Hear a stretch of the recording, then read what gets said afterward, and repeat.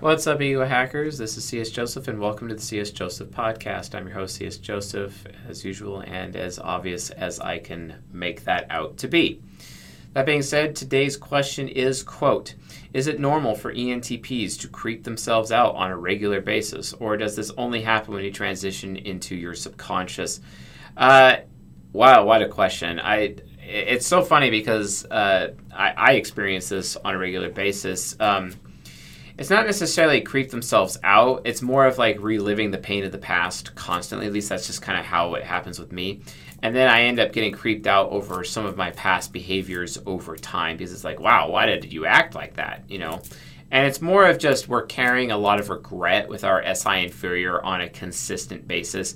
And then it's really our INTJ shadow that's reacting, feeling embarrassed as a result of that regretful memory, etc. And this question was asked in a very informative manner, so I hope I'm answering it in the proper context. But no, it really has nothing to do with transitioning into your subconscious. It's more of just all four sides of your mind are sitting at the table and just disgusted with the ego, basically. It's really just them being disgusted, and that disgust is actually necessary because the INTJ, the ISFJ, and the ESFP are trying to get the ENTP ego to actually sit down and listen to them and improve for the better. It's just completely natural. And this is somewhat discussed in the Season 19 episode for ENTP, which if you want to get the Season 19 episode for ENTP, go to csjoseph.life/ENTP and get the Discover ENTP package. There's 2 private episodes not available anywhere else other than there. And otherwise, you can also have a chance to get Discover All for a huge discount, which basically means it gives access to all of the Season 19 episodes that are missing because they're only available in there. And then also the missing 8 Season 14 episodes, the first episodes of Season 14, which is the original lecture series on sexual relationships for golden pairs. You might want to check that out. csjoseph.life/XYZ type. So just EST/ESTJ/ENTP/INTP. That's where they are. Go ahead and check that out. But yeah, I do creep myself out all the time. Sometimes I make my own skin crawl, and it's mostly because of regret. The thing is, though, is that sometimes I'll even shake or even shriek because I'm reliving a bad memory in the past. And I've noticed this is usually what happens to INTJ-focused ENTPs. ISFJ-focused ENTPs don't really have as many regrets, but then again, they're also playing life safe. And because they play life safe, they're following the bouncing ball of life and doing what they should, which means technically they have less regret from a social aspect. But really, it's the INTJ shadow just feeling like it's been embarrassed and mad at Effie Child for just being a stupid little kid, allowing that social situation that led to the embarrassment of the INTJ shadow. That's literally the source of what's going on.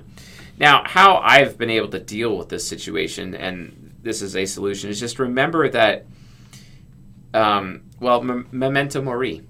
Remember you're mortal. Remember all things die. All things must die. Valar Morghulis, right? All men must die. That's just reality. If you can take the principle behind Valar Morghulis, then you can actually get to a point where you recognize that the person you were yesterday is not the same person you are today. And it's funny because this is what I actually teach INJ ego types all the time. INFJs and INTJs need to understand that they need to stop comparing themselves to other people, especially INFJs, because they'll gaslight themselves.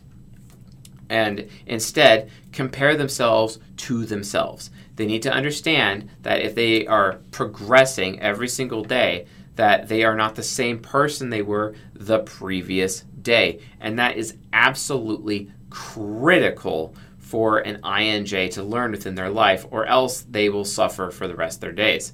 That could be a huge problem. So why is that necessary for ENTPs? Because you have an INJ shadow, and ENTPs still have to understand that as long as you're not the same person you were yesterday, it's okay. That means the person you were yesterday is dead. They no longer exist, okay? You exist now. You're going to exist tomorrow. Even if you die tomorrow, you're still going to exist tomorrow, okay? And if you want to get into some crazy metaphysical discussion about that, I'm sure you'll enjoy Chris Taylor and I talking about that on an upcoming Cutting Edge podcast episode, maybe even next month. Hopefully he's down for it, where we can talk about the shape of the universe as a result of the four-dimensionality and the quantum, looking at quantum physics and psychology. Hopefully we'll have that discussion next month for that. But csjoseph.life/members, become a journeyman to be able to get access to the Cutting Edge podcast. It is a private podcast. We have like years of content in that podcast alone, 2-hour-long episodes, and we have at least 2 years of episodes up. So like, check that out. It's a lot of content. Good luck binging all of it. But that's the thing, like, the INJ shadow, the ENTP, just really needs to realize that our old self is dead. And we can let go of that regret because of Memento Mori, because of Vala Morghulis, because of death. This is why ENTPs, out of all the 16 types, are the absolute closest to death. And they're also the most welcoming of death of all of the 16 types eventually. Maybe it doesn't start out that way early in life. I remember being scared to death of death as a young child, but now I recognize it's a very normal part of life. And while my body is mortal, my soul basically is immortal and will just end up looking for a different interface depending on what happens. But the reality of the situation is that I don't have to live my life of regret anymore because I'm not that same person. That person is dead. And an example of this also within real life is basically the example of the rite of passage. Also, another example would be, like how secret societies initiate people into higher levels of their secret societies, is because they're trying to make everyone, all of their acolytes and all their initiates, understand that their past self is dead, okay? So how does an ENTP stop creeping themselves out on a regular basis and dealing and living with regret? It's literally just recognize that your past self was dead. You're alive now, and you're not that same person. Yeah, you may have done some things, and yeah, you may still be dealing with the consequences of those actions, but you're not the same person. People are always talking about their demons, and fighting their demons. Well, their demons are just bad consequences to poor decision making in their youth. That's all that really is. So let go of that. Move on. It's not necessary to live your life that way. Let go of regret. Live life with no regrets. You're not going to be the same person. You are already not the same person you were yesterday. And tomorrow, you're not going to be the same person you were today. Let it go. Use your INJ shadow properly. Teach your INJ shadow. Yeah, it was embarrassed, but it's not embarrassed now, so it can get over itself. If you do that, you'll be way more successful in life as an ENTP. I promise. So anyway, folks, thanks for watching and listening, and I'll see you guys tonight.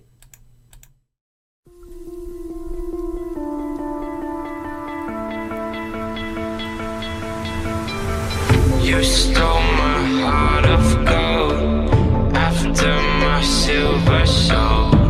Can you dig any deeper now? I gave you all I own, put you on this golden throne, but I'm a little